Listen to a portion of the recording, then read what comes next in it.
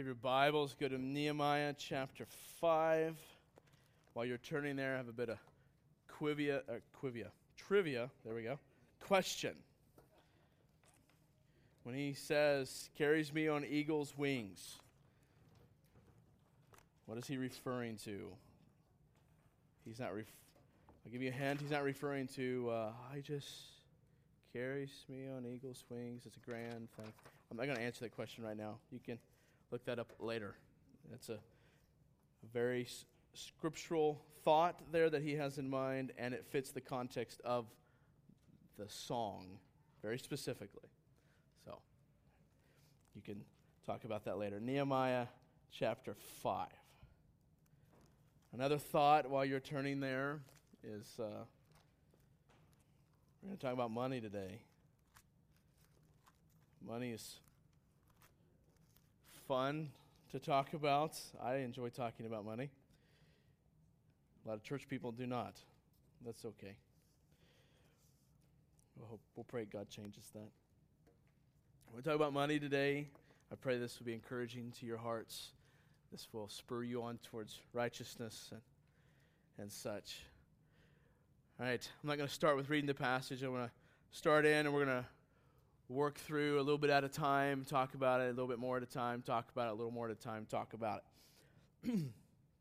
The Russian novelist Leo Tolstoy said this: the antagonism between life and conscience may be removed in two ways, by a change of life or by a change of conscience. Rusty Johnson, the pastor of Renovation, says, many of us have elected to adjust our consciences rather than our lives. I agree with him. But a profound statement by both of them. Even in my own heart, I find often that I try to adjust my conscience rather than my life. To get straight to the point this morning, my proposition is this: we need to consider today how we can live earning and spending money in a way that brings about reformation. That is the context. We're talking about expanding Eden, expanding the kingdom of God, bringing about reformation, bringing about God's vision for the way things should be. And this impacts both our earning and our spending of money. I know churches get a bad rap, churches just want your money and they just want you to, all that kind of stuff. That I saw in the news, well, not the news, it was kind of Facebook, which isn't really kind of the news, but you know what I'm saying. It's kind of my news channel. I mean, I try to wisely sort through that just for the record. But, there's some pastor raising $65 million to pay for his private jet, right? So at the end of this, we're going to take up an offering to get another engine for the Sunfire, yes. I did see a little bit of an oil leak this morning. So $600, $65 million, right? One's righteous, one is not. No, I'm just kidding. All right, so we need to think about earning and spending money. Anyways, I was just saying, generally speaking, people don't like churches talking about money, but God's Word talks about money a lot, and it should be our joy to talk about money. That's all I wanted to say as far as that goes. So the proposition this morning, we need to learn how to live earning and spending money in a way that brings about reformation. It's just as simple as that. How do we steward our money to live in a way that brings about reformation, brings about God's vision for the way things should be? So we need to understand a couple things before we do this. We need to understand that even if we give all of our money away, it doesn't mean that we will have necessarily honored God. Just because we give it all away and live in poverty does not necessarily mean that we have honored God.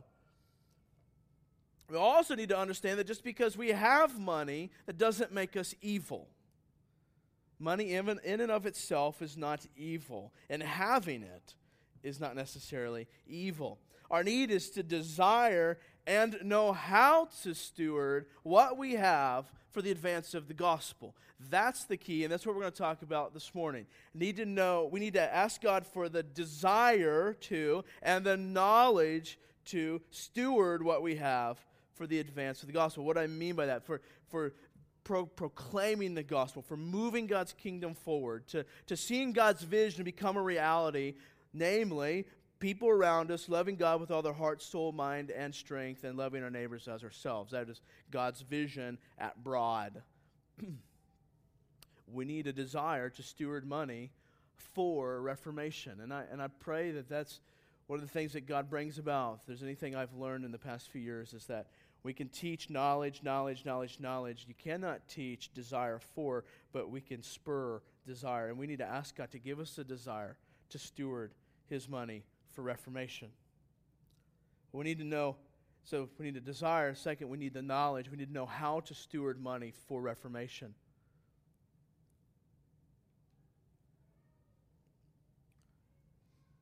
And I want to say, just as a side thought to that, we need to steward money in a way that reflects the reformation of our hearts.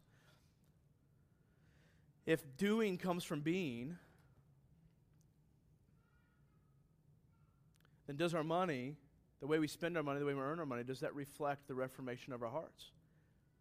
Or does the way we earn and spend money reflect the heart of someone who's not been redeemed, that someone has not walked with God?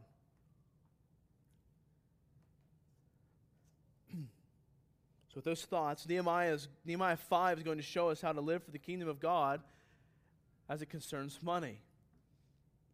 What does Nehemiah 5 say about money? What's going on with money? And the idea here, what's wonderful, I think, about Nehemiah 5 is that there's an address of money when it is plentiful, and there's an address concerning money when it is scarce. It's going to start off addressing money that's in scarce amounts, at least for a majority of the people, and then it's going to then address money that was in plenty. So the amount of money, I think what's awesome in Nehemiah 5, we see that the amount of money does not necessarily matter. However, the way the money is stewarded is of supreme value. So we ask the question, what does it look like to earn and spend money like a reformer?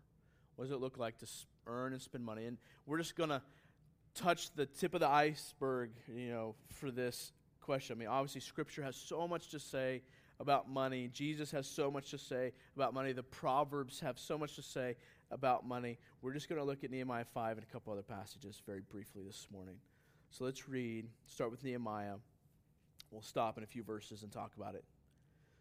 Starting verse 1. Now there arose a great outcry of the people and of their wives against their Jewish brothers. For there were those who said, with our sons and our daughters we are many, so let us get grain that we may eat and keep alive. There were also those who said, we are mortgaging our fields, our vineyards, and our houses to get grain because of the famine. And there were those who said, we have borrowed money for the king's tax on our fields and our vineyards. Now our flesh is as the flesh of our brothers, our children are as their children, yet we are forcing our sons and our daughters to be slaves, and some of our daughters have already been enslaved, but it is not in our power to help it, for other men have our fields and our vineyards. Let's stop there. The first thing, as we're thinking about a reformer, is this. A reformer thinks beyond himself when it comes to stewarding God's money. A reformer thinks beyond himself when it comes to stewarding God's money.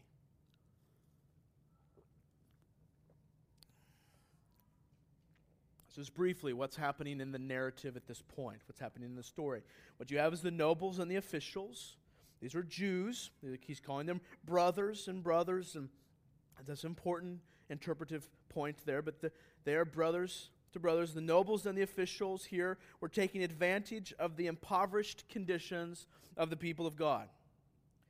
Basically, what had happened is that the concentrated work on the wall that we've been talking about now for 4 chapters, they're working on this wall, they're building God's kingdom visible, and the concentrated work on the wall has meant that the fields have gone unworked, that the people are working so hard on doing this that they've not been able to earn money like they normally would in order to care for their families and so on and so forth. So with the fields unworked, the people had to find a way to buy food. So it appears that what they did was allow others to work the fields in exchange for grain. We'll lease out the work of the field. You can work the field. We'll take grain in exchange for you working the field. But even though they did not work the field, here's one of the tragic pieces of this, is that even though they did not work the field, the king still taxed them on the use of the field. They still had to pay the taxes on the field. So they're not making money. All they're getting is grain, plus they're paying taxes as if they were working the field. And then in addition to all this, the other thing that they were doing was selling their children into debt slavery. They were selling them into slavery. And here's the deal. If someone else has their field and they're selling their children into slavery, how are they ever going to earn money to pay the debt back to get the children back? You know, another thing that's interesting here, too, is that the idea here behind some of our daughters have already been enslaved is actually the idea of prostitution. Like that they have been sold to that, probably to the debt, the ones holding the debt, the money, the ones giving out the loans, the one doing the taking advantage of the poor. So this is a bad situation. The wealthy here, the nobles and the officials, are not considering the impact on the people's ability to feed themselves, care for their children, devote themselves to the work of the wall. They're not able to do what God has called them to do because the wealthy here are taking advantage of the poor. So as we think about a reformer thinking beyond himself, I think that one of the first things that we should notice this. One, that we should accumulate money in a way that honors God.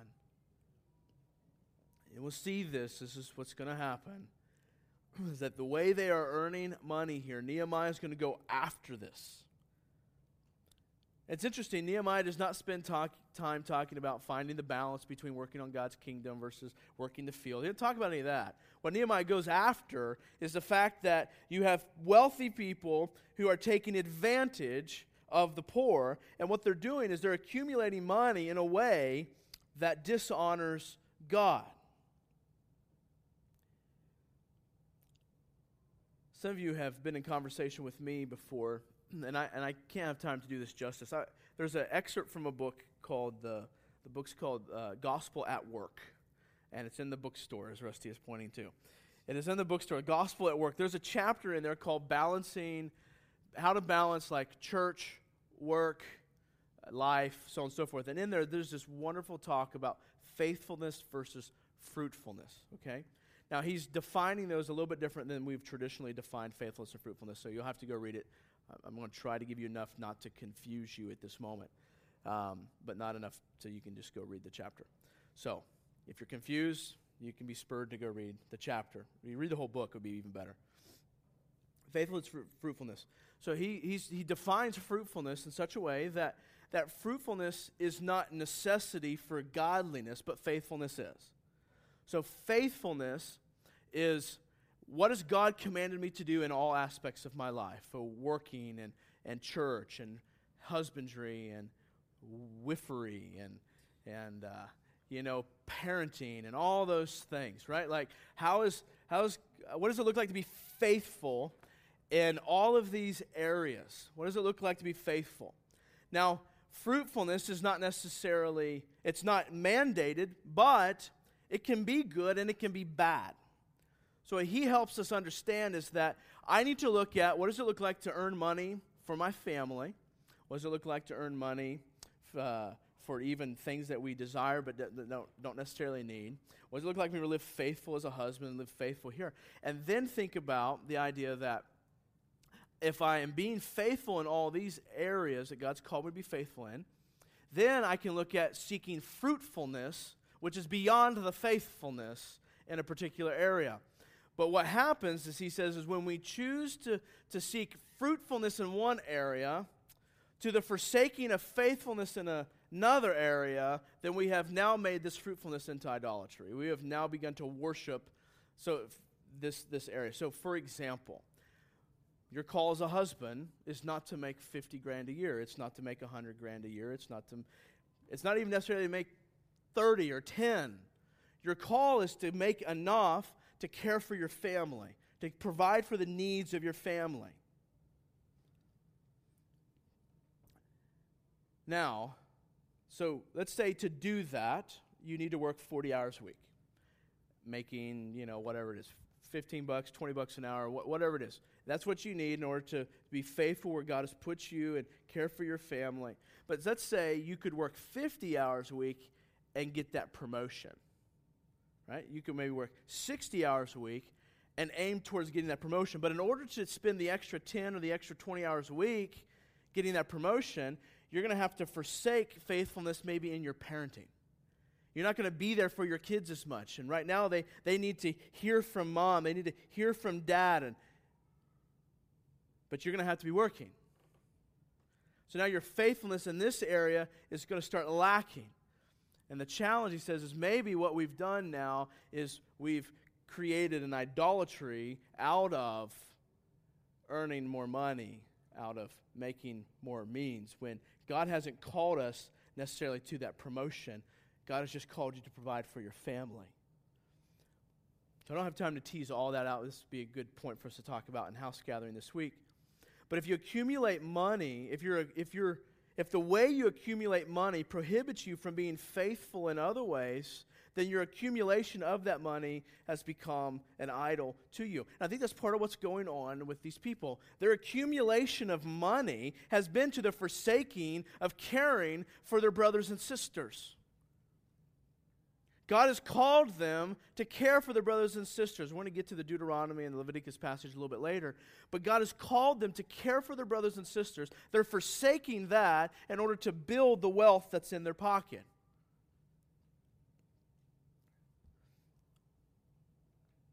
Let me give you an example.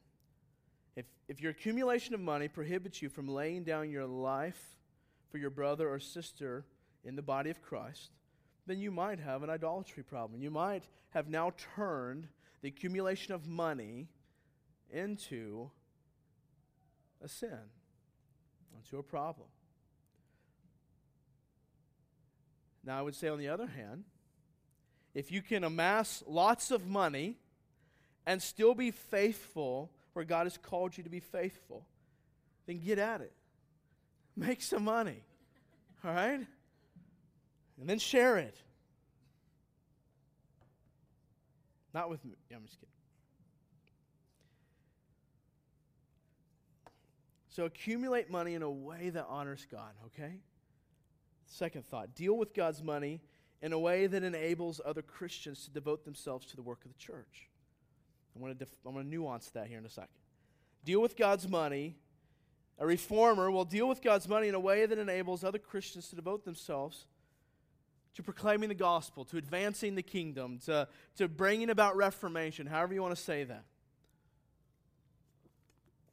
I probably should have said it the latter way anyways. Because what I don't want you to think here is just strictly to renovation, corporate, church stuff. Galatians 6:10, so then, as we have opportunity, let us do good to everyone, especially to those who are of the household of God. All right, so we deal with money in a way that enables other Christians to devote themselves to the building of God's kingdom. But what's happening in this passage is that the wealthy are dealing with their money in such a way that it's actually prohibiting, it's actually hindering the work on the wall, the work on God's kingdom. So we need to ask ourselves, are we spending money, are we earning money in such a way that is prohibiting our brothers and sisters around us from doing their work on the wall? I'll give you a couple different examples. So the first one is the idea of the work of the church. I want you to understand this, as kingdom building more broadly.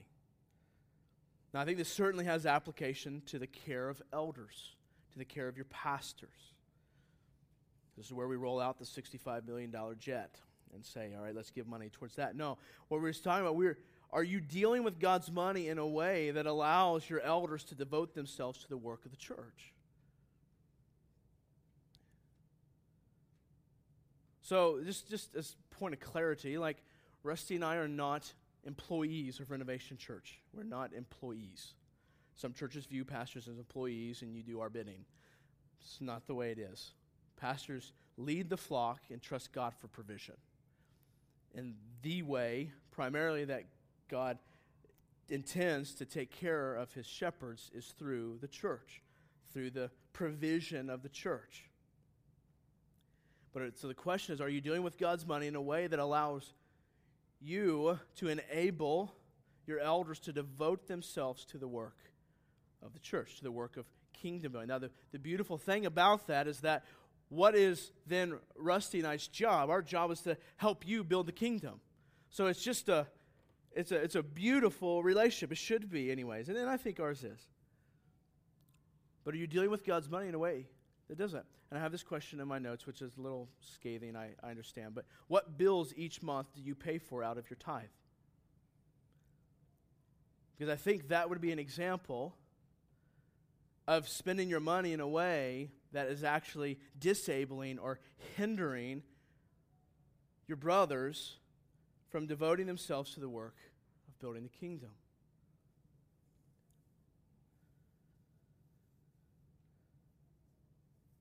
So let's move beyond that.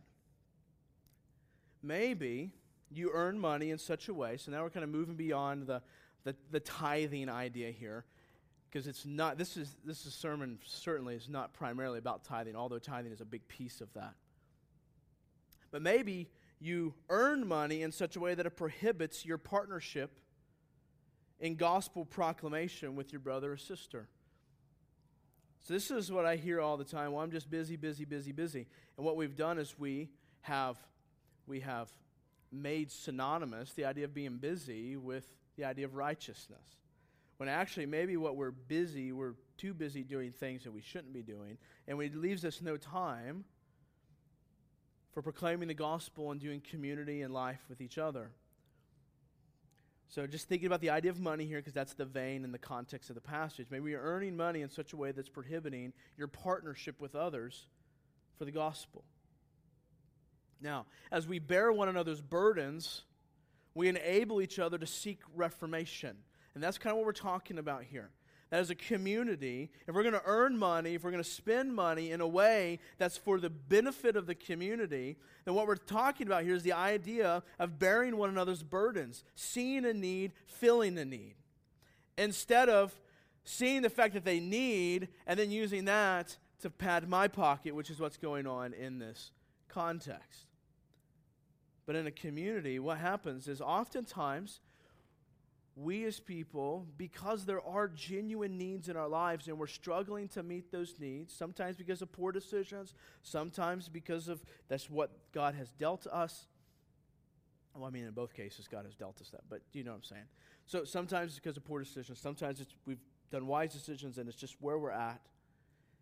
But sometimes those genuine needs they hinder us from building the wall, from doing, because maybe and what's meant to happen is the body's supposed to come in and help us meet those needs so that we can all build the wall together, to share those burdens, to carry each other's burdens, to help enable and strengthen each other's calling and ability, instead of watching a brother go in need and turning our head to him. You know, many say, I have nothing to give. The truth is, they have nothing to give when they're done spending, precisely because they're never done spending.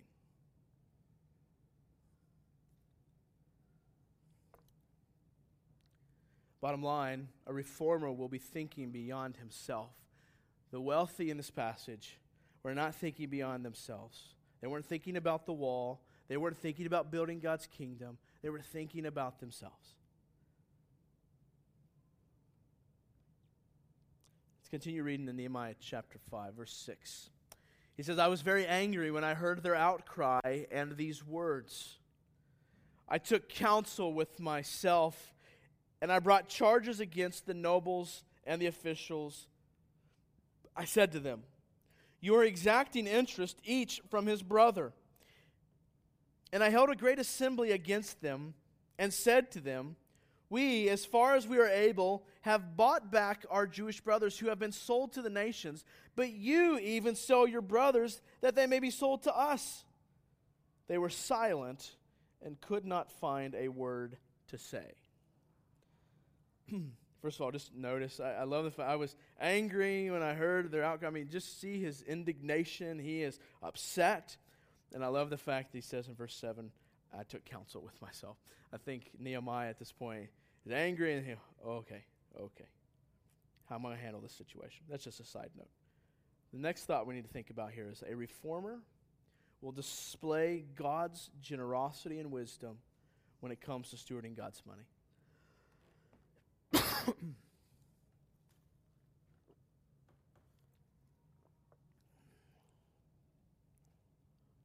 A reformer will display God's generosity and wisdom when it comes to stewarding God's money. Nehemiah's response. Let's take a look at Nehemiah's response at what's happening. All right, so these people are not earning money in a way that honors God. Look what Nehemiah does. He was angered because God's people were taking advantage of God's kingdom building. That's what's happening. God's people were busy building God's kingdom, and in the process, they were unable to take care of the land and other means that they needed to take care of. What happened then is this created then a business where others could take advantage of their desperation and so use it to build their own kingdom and oppress the poor with no concern for their well-being. Now, this sounds very similar to another story. You should go read sometime this week, Matthew chapter 21, Jesus in the temple. Jesus walks into the temple and he overturns the tent. Get out of here! Get out of here! You see Jesus' righteous indignation, his righteous anger we see poured out in these moments. But what happens, just to give you a little bit of background on Matthew 21 real quick, is that God's people would walk great distances to come to the temple in order to make their sacrifices. This was a part of kingdom building. What is God's kingdom to look like? Well, the people are to walk and make sacrifices at this point as a part of the old covenant. This is, again, a part of God's kingdom, God's people living in a rhythm of repentance and faith. So these people would travel to the temple. They were making great sacrifices in order to live out God's vision for their lives. In the process of them having to travel, there arose this great opportunity to sell pigeons and other necessary items for sacrifice. Items like, for example, in order for them to come to the sacrifice, they were to bring a shekel to tribute to the temple.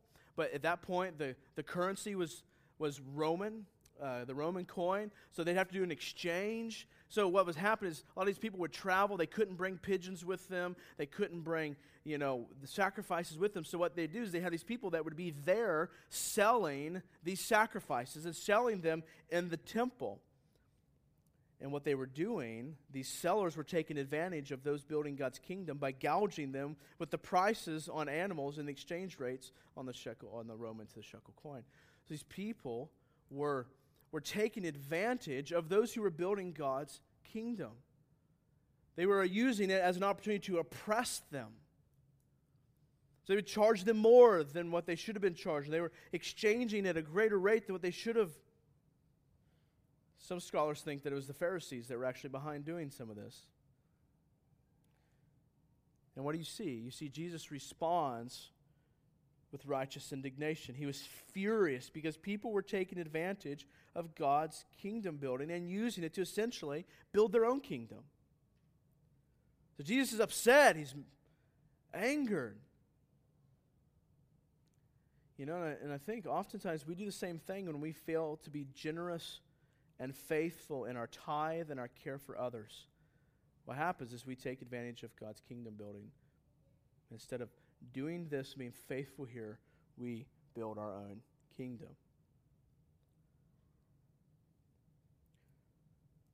Now, what was the basis for Nehemiah's indignation? What was the basis for Nehemiah's anger? Here, we have the leader of God's covenant community calls the leaders who have oppressed the people to give back what they have taken according to the covenant. Why does he do that? What is he referring to? Why does he call them brothers? You're selling your brothers. Why does he do that? You can go back and read Deuteronomy 23, Leviticus 25. I'm just going to read 2 verses from Deuteronomy 23, starting in verse 19. He says this, "You shall not charge interest on loans to your brother. Interest on money, interest on food, interest on anything that is lent for interest. You may charge a foreigner interest, but you may not charge your brother interest, that the Lord your God may bless you in all that you undertake in the land that you are entering to take possession of it." So this giving back of money that Nehemiah is encouraging them to do or telling them they need to do, will allow those in the covenant community to continue the work of advancing the kingdom. I think this is Nehemiah's greatest concern. These people are able to continue doing what God has called them to do. And I want us to notice Nehemiah's deep conviction, driving him to do something about the situation. Notice this deep conviction and what it leads to. It leads to this anger over the situation. And I have to ask the question, do we have a deep conviction when it comes to using God's money?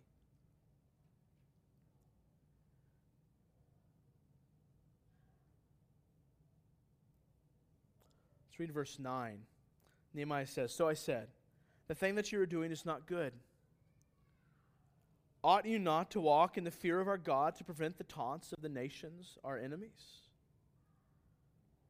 You know, a reformer will display God's generosity and wisdom when he deals with money in a way that displays his fear of God. Do we deal with our money? Do we display God's generosity and wisdom in a way that shows that we fear God? Again, they were dealing with God's money in such a way that actually hindered the building of God's kingdom. They were using resources as a means of personal gain. As this had a negative impact on the mission of God, namely building the city, what would happen? The nations would taunt them. The nations would taunt them as the kingdom would be slowed down, as God's kingdom would not look different as it should. And Nehemiah focuses his appeal on God and for the people to be concerned with God's reputation among the nations. Nehemiah, again, this is a theme from the very beginning of this book. Nehemiah is concerned, what does God look like to the nations? And what you're starting to see is, you're starting to see a change from Nehemiah's, it's about building the wall, and now it's starting to turn in towards the heart and where the people are at. And this is where the book's going to continue to take us as we head towards repentance of the heart. So Nehemiah begins to turn their focus on, are they concerned about God's reputation as it deals with their money? So, how do we use God's money in a way that might turn the taunt of the nations towards us? Here's a few examples. Maybe going into debt for something we worship says that our God is not all that we need, but instead we need what the world needs. I've got to have that car. I've got to have that nicer house that I really can't afford. I've got to eat out 15 times a week, or I got to eat, whatever the case may be. Another example, maybe not having enough money left over at the end of the month says that our God doesn't take care of our needs. No, He takes care of our needs. It's just you keep spending the money on your wants instead of on your needs. But when we live that way, the world just taunts us. Oh, your God doesn't provide. Your God doesn't take care of your needs. No, He does. He really does. Maybe a third example. Not supporting the kingdom says that the walls that the kingdom that we are building isn't really that important.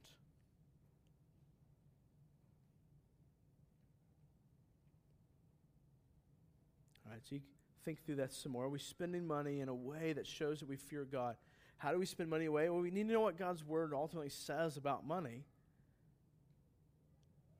And then live in light of that. Live in light, with money, earning and spending money in a way that reflects God and in God's way for us to do that.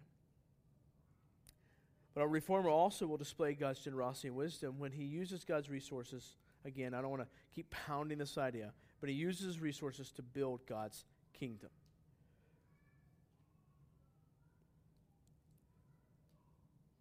Use God's resources to build God's kingdom.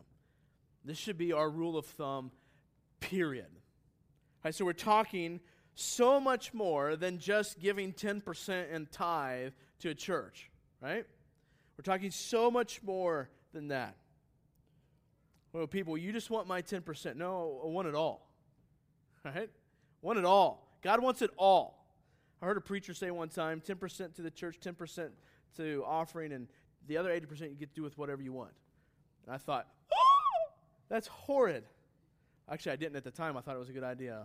Now I think, wow, Matt, you were quite stupid. It's terrible. No, God wants it all. Matter of fact, it is all His. And what He wants is for you to steward it all for His purposes. He wants you to give it all for His purposes.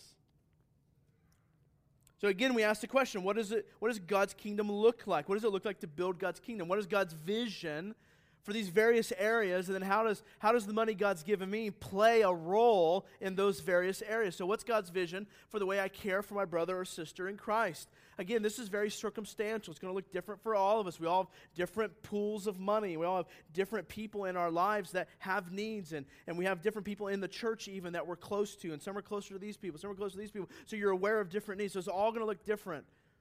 But what is God's vision for the way I care for my brother or sister in Christ? Well, certainly 1 John says that we should be willing to lay down our lives for our brothers or sisters. What does that mean to financially lay down your life for your brother or for your sister? What is God's vision for the way I should care for, let's get a little more practical here too. What does it mean for the way I should care for my home and for my property?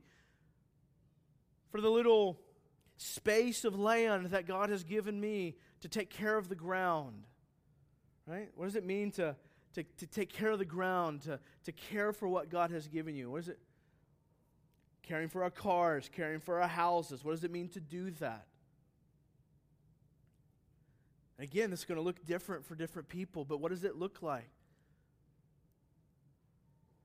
You know, conviction of mine, I would hope that you would share, but a conviction of mine is something's broken, we fix it. You really learn that lesson when it involves your water treatment system and you live in Greene County. We have hard, nasty water, and water treatment system when you're on a well is quite important. As it breaks, like one time I did not know that my iron filter was broken until my dishwasher started turning orange and the shower started turning orange. It's broken. How do I care for it? How do I spend money in a way that builds God? I got to go fix this. It's for my family. Because if I don't fix this, it's going to break this over here, and it's going to break this over here, and I'm going to fix this. Again, what is God's vision? What does God's kingdom look like? What is God's vision for how I take care of my church and my elders? We've kind of addressed this already.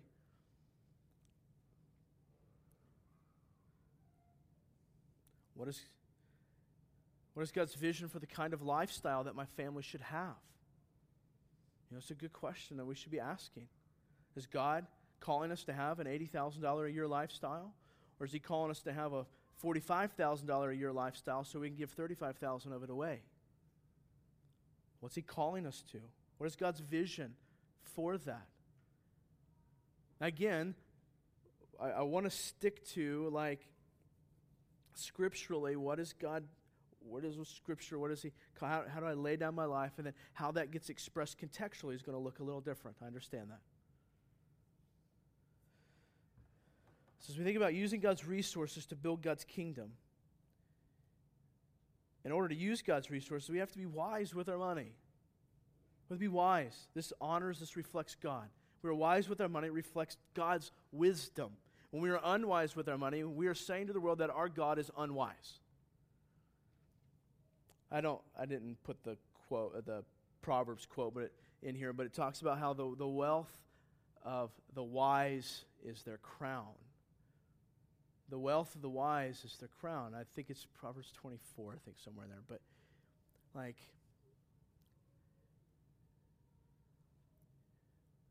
there's an aspect of wisdom that leads to, I don't think necessarily the amassing of money, but certainly the security, the having. Anyway, I don't want to flesh that out right now, but in order to use God's resource, we have to be wise with our money. We all need reformation of the heart that will lead us to then generosity with our money, because that's a big piece here too.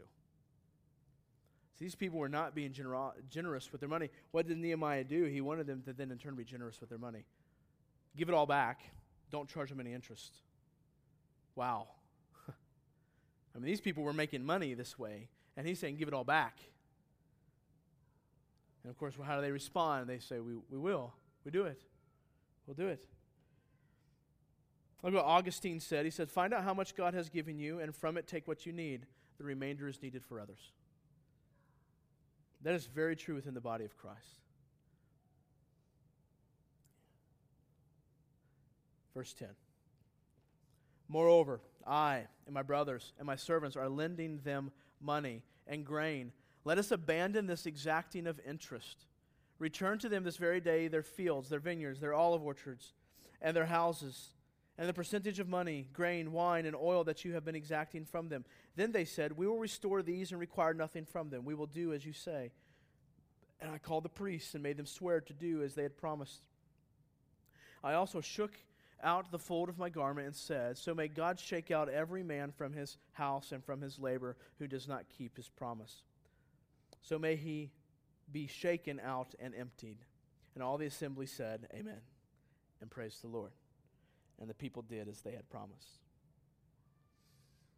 I just want to simply point out here that a reformer or a follower of Christ will want to honor God with their financial practices.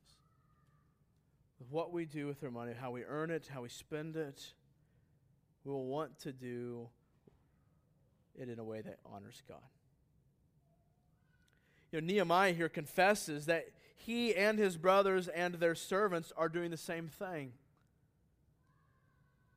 So it's interesting here. You have a leader. This is where we again see some of the downfall, some of the sinfulness of even the leader here. But what's different here than many leaders is that Nehemiah sees his sin and calls it as such, and we see him turn from it in repentance into faith and doing what's right. Nehemiah says, let us stop doing this, and you all stop doing this as well. So just notice in Nehemiah and the people, the turning from sin and then the praising of God in the process. All right, so on to the last point here. So a reformer thinks beyond himself when it comes to earning and spending, and he also displays God's wisdom and generosity. Lastly, a reformer loves something more than money.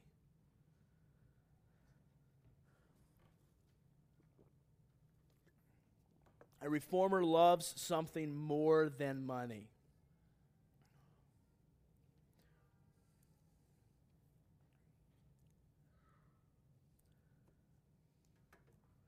What is remarkable in the verses to come is that Nehemiah has somehow figured out, Nehemiah was somehow free to forego the privileges that belonged to him. He had certain privileges that were his. They were already established practices as the governor of the land of Judah, that he would get these certain things, these certain benefits. He had financial privileges and food privileges. It was just commonplace. It was his for the taking. But instead, he ceases enjoyment of the food and the financial allotment that was his as governor. You see that in verse 14. Now here's the deal. Nothing forced Nehemiah to let go of his privileges. There wasn't like a new ruling or King Artaxerxes made a new plan. No, instead, he let go.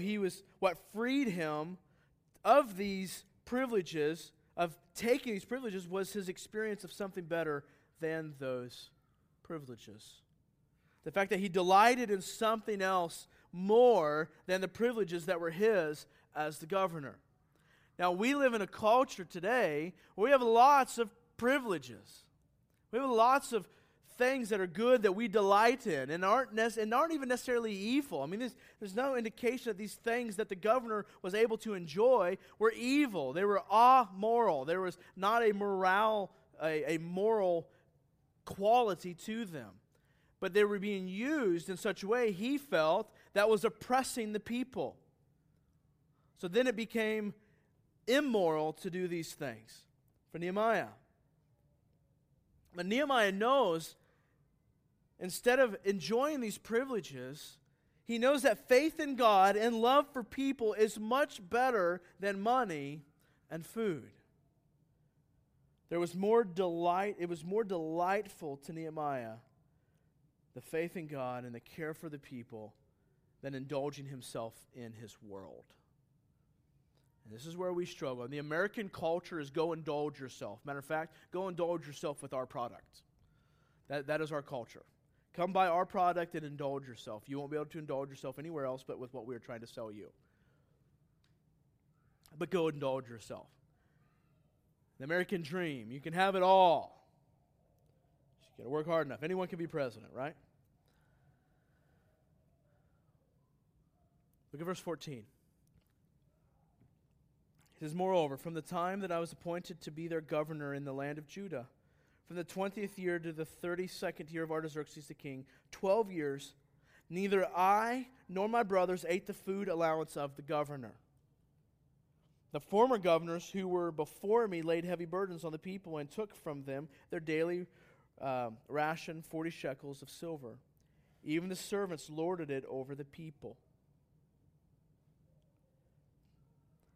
So what are we to love more than money? What should we love more than money? I have three things here, very simply. Number one, love people more than money. Love people more than money. Nehemiah loved more the good that would come from the building of the wall for the people of God than he did his prestige as governor. He cared more about what good would come for the people than he did the building of his own kingdom, the prestigiousness that came with him being the governor. Remember, God's vision is that we'd love our neighbors as ourselves. It's bringing about peace, bringing about... Our world loves money so much, they will step on people to get it. It happens all over the place. It happens in churches. But God's vision is that we would lay down our money in order to love our neighbor. We would use our money in order to love our neighbor. Particularly within the community of God. I want to remind you of this verse. 1 John chapter 3, 16 through 18 says, by this we know love, that he laid down his life for us, and we ought to lay down our lives for the brothers. But if anyone has the world's goods and sees his brother in need, yet closes his heart against him, how does God's love abide in him? Little children, let us not love in word or talk, but in deed and in truth. What he's saying is that if we have and our brother needs, then we give to our brother. And what is the model of this? What is the extremeness of our willingness to do this? Should be the fact that Jesus laid down his life, so we ought to lay down our life. One of the ways that we lay down our lives for our brothers is by caring for them. Now, I want to point out something to us. You're not just caring for your brother for the sake of their survival. I want to point you to something bigger. You're caring for your brother or your sister so that they can build God's kingdom. Right? This is part of something much, much, much, much bigger than them just having another bite of food in their belly. This is what Nehemiah is calling us to. Why did Nehemiah forego these things? He's giving the opposite example. The other people were abusing their privileges to take money from the people, and Nehemiah over here is juxtaposed where Nehemiah is giving up his privileges so that he can care for the people. The abuse of the people prohibited what? The building of the wall. the care for the people did what? It enabled the building of the wall. Now, how about that for an investment? It's not just so that they can make another house payment or so that they can have a little bit nicer car or whatever the case may be. Those are important. But so that they can build God's kingdom. So they can live as God has called them to live. So they can care for their family. Or so they can, whatever the case may be. Go on the second part of verse 15 that I stopped at. He says, "But I did not do so because of the fear of God." Nehemiah says, "I did not take advantage of my privileges. I did not use my privileges because of the fear of God." So the second thing I would say is this: love God more than money. Love others more than money. Love God more than money.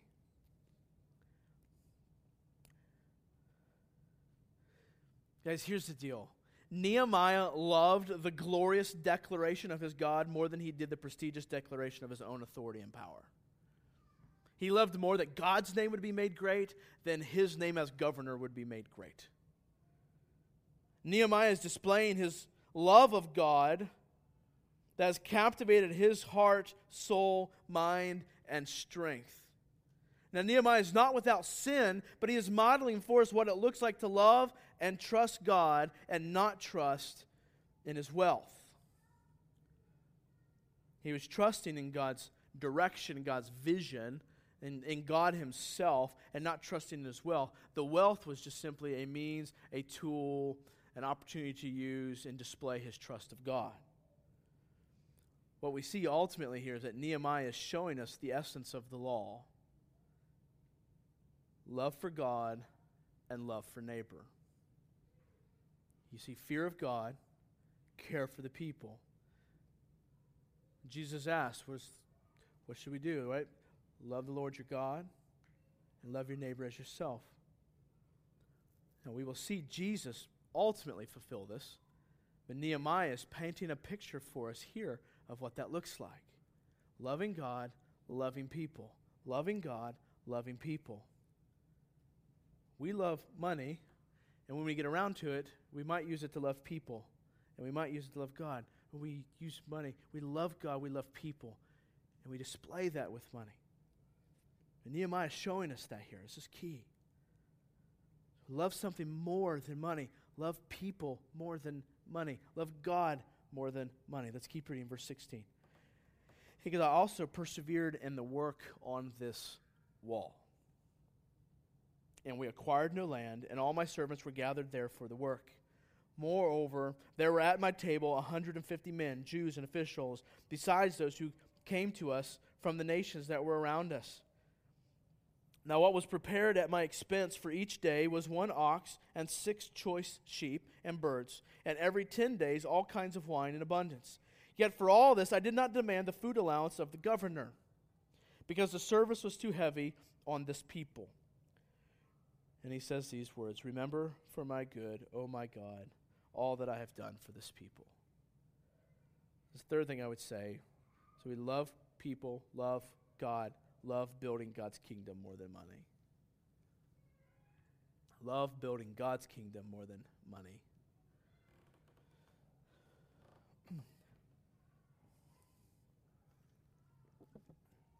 All right, notice here that Nehemiah was still extremely wealthy. We can't miss this. He had lots of money. Having money is not a sin. Spending money is not a sin. Can you imagine the slaughtering of an ox a day? I mean, I've got 3 boys, and I get a couple more boys. We might be up to an ox a day someday. I may have to tap into that cattle on 1,000 hills or something. He did this for 12 years. Just do the math, right? 12 times 365 ox a day is 4,380 ox. Someone had a lot of oxen. There we go. Someone had a lot of oxen. There we go. That's a lot. So either someone had a lot of oxen, and then he either he had a lot or he had to buy a lot. Either way, he had lots of money. He had lots of wealth. Now do the math.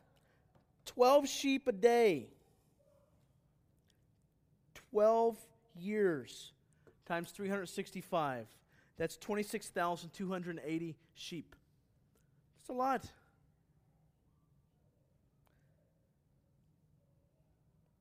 You see Scripture here propping up Nehemiah's desire to move the kingdom forward and to care for God's people. Right? That's what you see happening here. It is showing us as a model Nehemiah's desire to move the kingdom forward. At the same time, there seems to be no issue with Nehemiah still living relatively extravagantly compared to the poor in the land. So make note of that.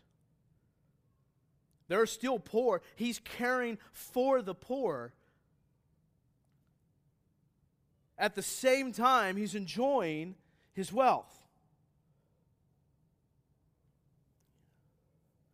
And I think we have to be careful because we often equate wealth of materials. I think we have to be careful because we often equate wealth of materials to poverty of soul, and poverty of materials to wealth of soul. What I mean by that is that if you live like you are poor, then you must be more spiritual. As where if you are rich, then you must not be as spiritual. 1 Samuel 2:7 says this, the Lord makes poor and makes rich. He brings low and he exalts. Instead of equating poverty with spirituality, like great spirituality and the inverse of that, we see here that God is the one who makes poor and God is the one who makes rich. If we see this, realize we have little control over this. You should praise God if He has made you wealthy. You should praise God if He has made you poor. Let me nuance this a little bit, though. Let's be careful to not ignore the fact that it could be for sinful reasons that we are one or the other. God can still be sovereign over that, but it could be our sinful reasons that has taken us into poverty, and it could be our sinful reasons that have taken us into wealth. And if we think about God as the one who makes poor and makes rich, this will also lead us to using our wealth to advance the gospel. We'll also use our poverty to advance the gospel. Because remember, it's not a matter of how much we have, it's of how we use it. It's how we steward it.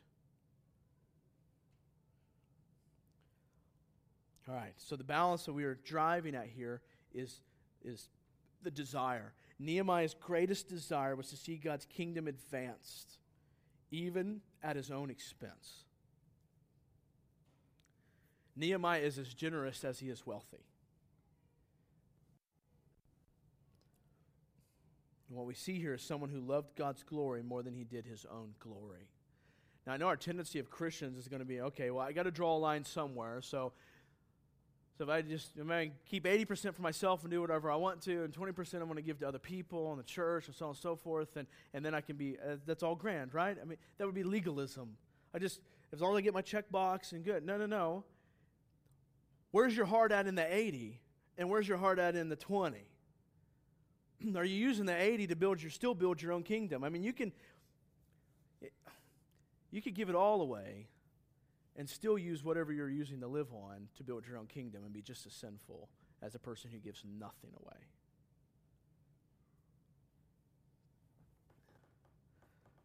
What we see here, though, is someone who loved God's glory more than he did his own glory. Someone who truly had wealth of soul and wealth of materials. He had both. And this is okay.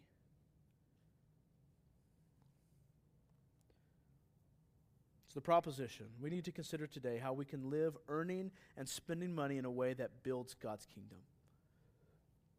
And remember, giving all of your money away will not make you right with God. At the same time, having lots of money doesn't mean that it's God's approval of your dealings.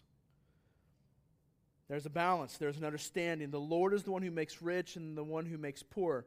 Our wonderful opportunity is to steward these resources, no matter where we fall on the economic scale, in such a way to build God's kingdom. You need to think of it this way. Whichever portion of the wall you're being asked to build, God has given you all the resources necessary to do it. Now you need to be faithful in using it for that purpose. When you think about it, and maybe we need to flesh out in house gathering, what portion of the wall are you responsible to build? So what is it? So then we can think about how then do I steward the resources to do that? Because God has given me everything that I need. How come I keep coming up short? Well, maybe it's because I'm trying to squeeze in my kingdom in the middle of some of that.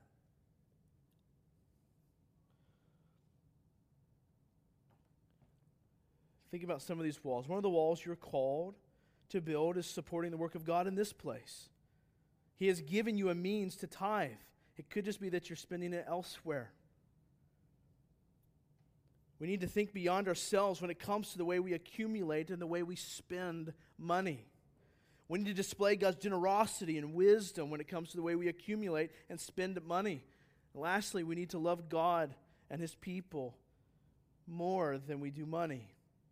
The reality is we can never do this perfectly and in such a way as to receive a seat at God's dinner table.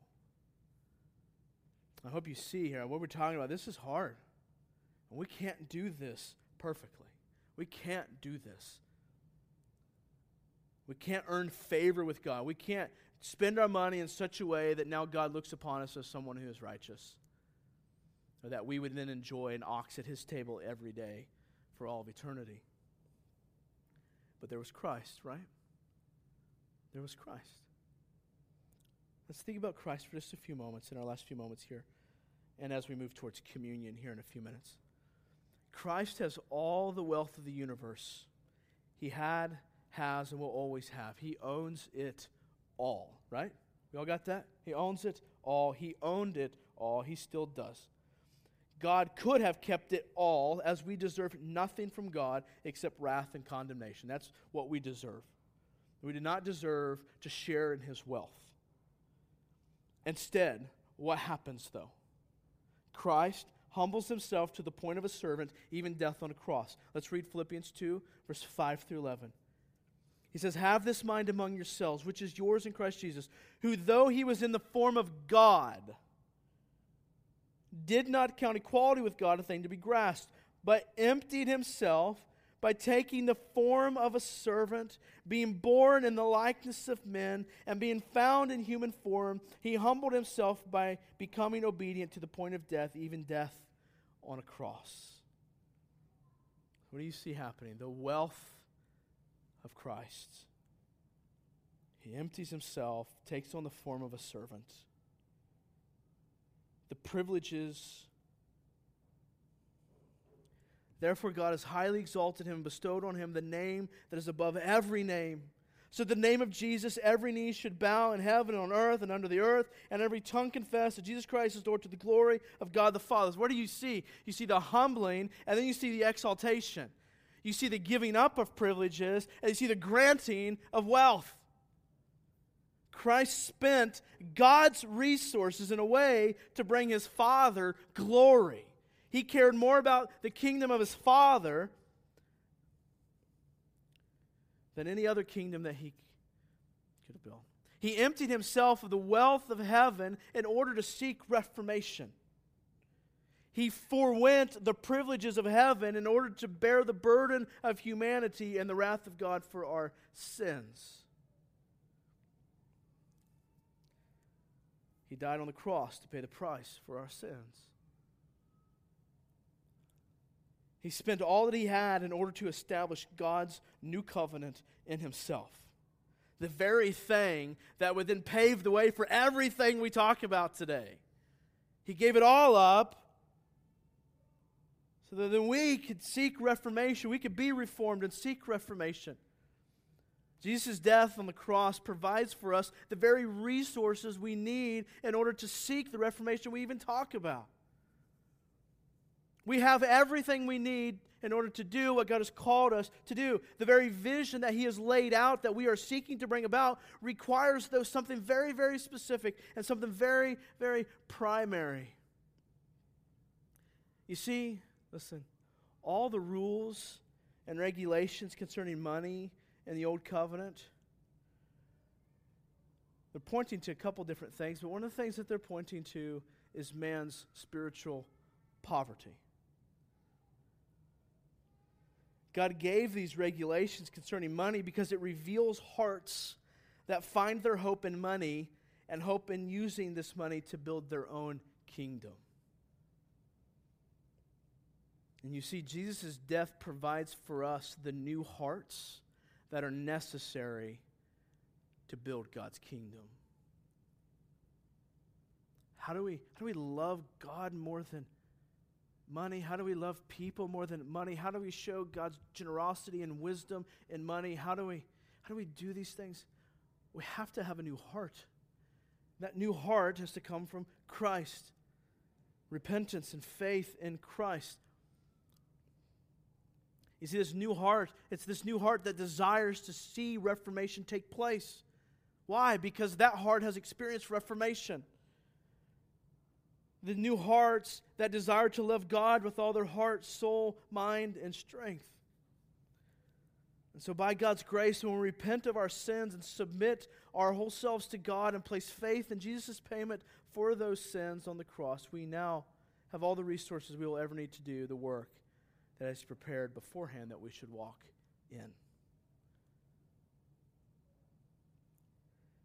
So as we prepare for communion here in just a few minutes, we need to be reminded that the flesh and the blood of Jesus was the price He paid, the privileges He gave up in seeking the reformation of His people.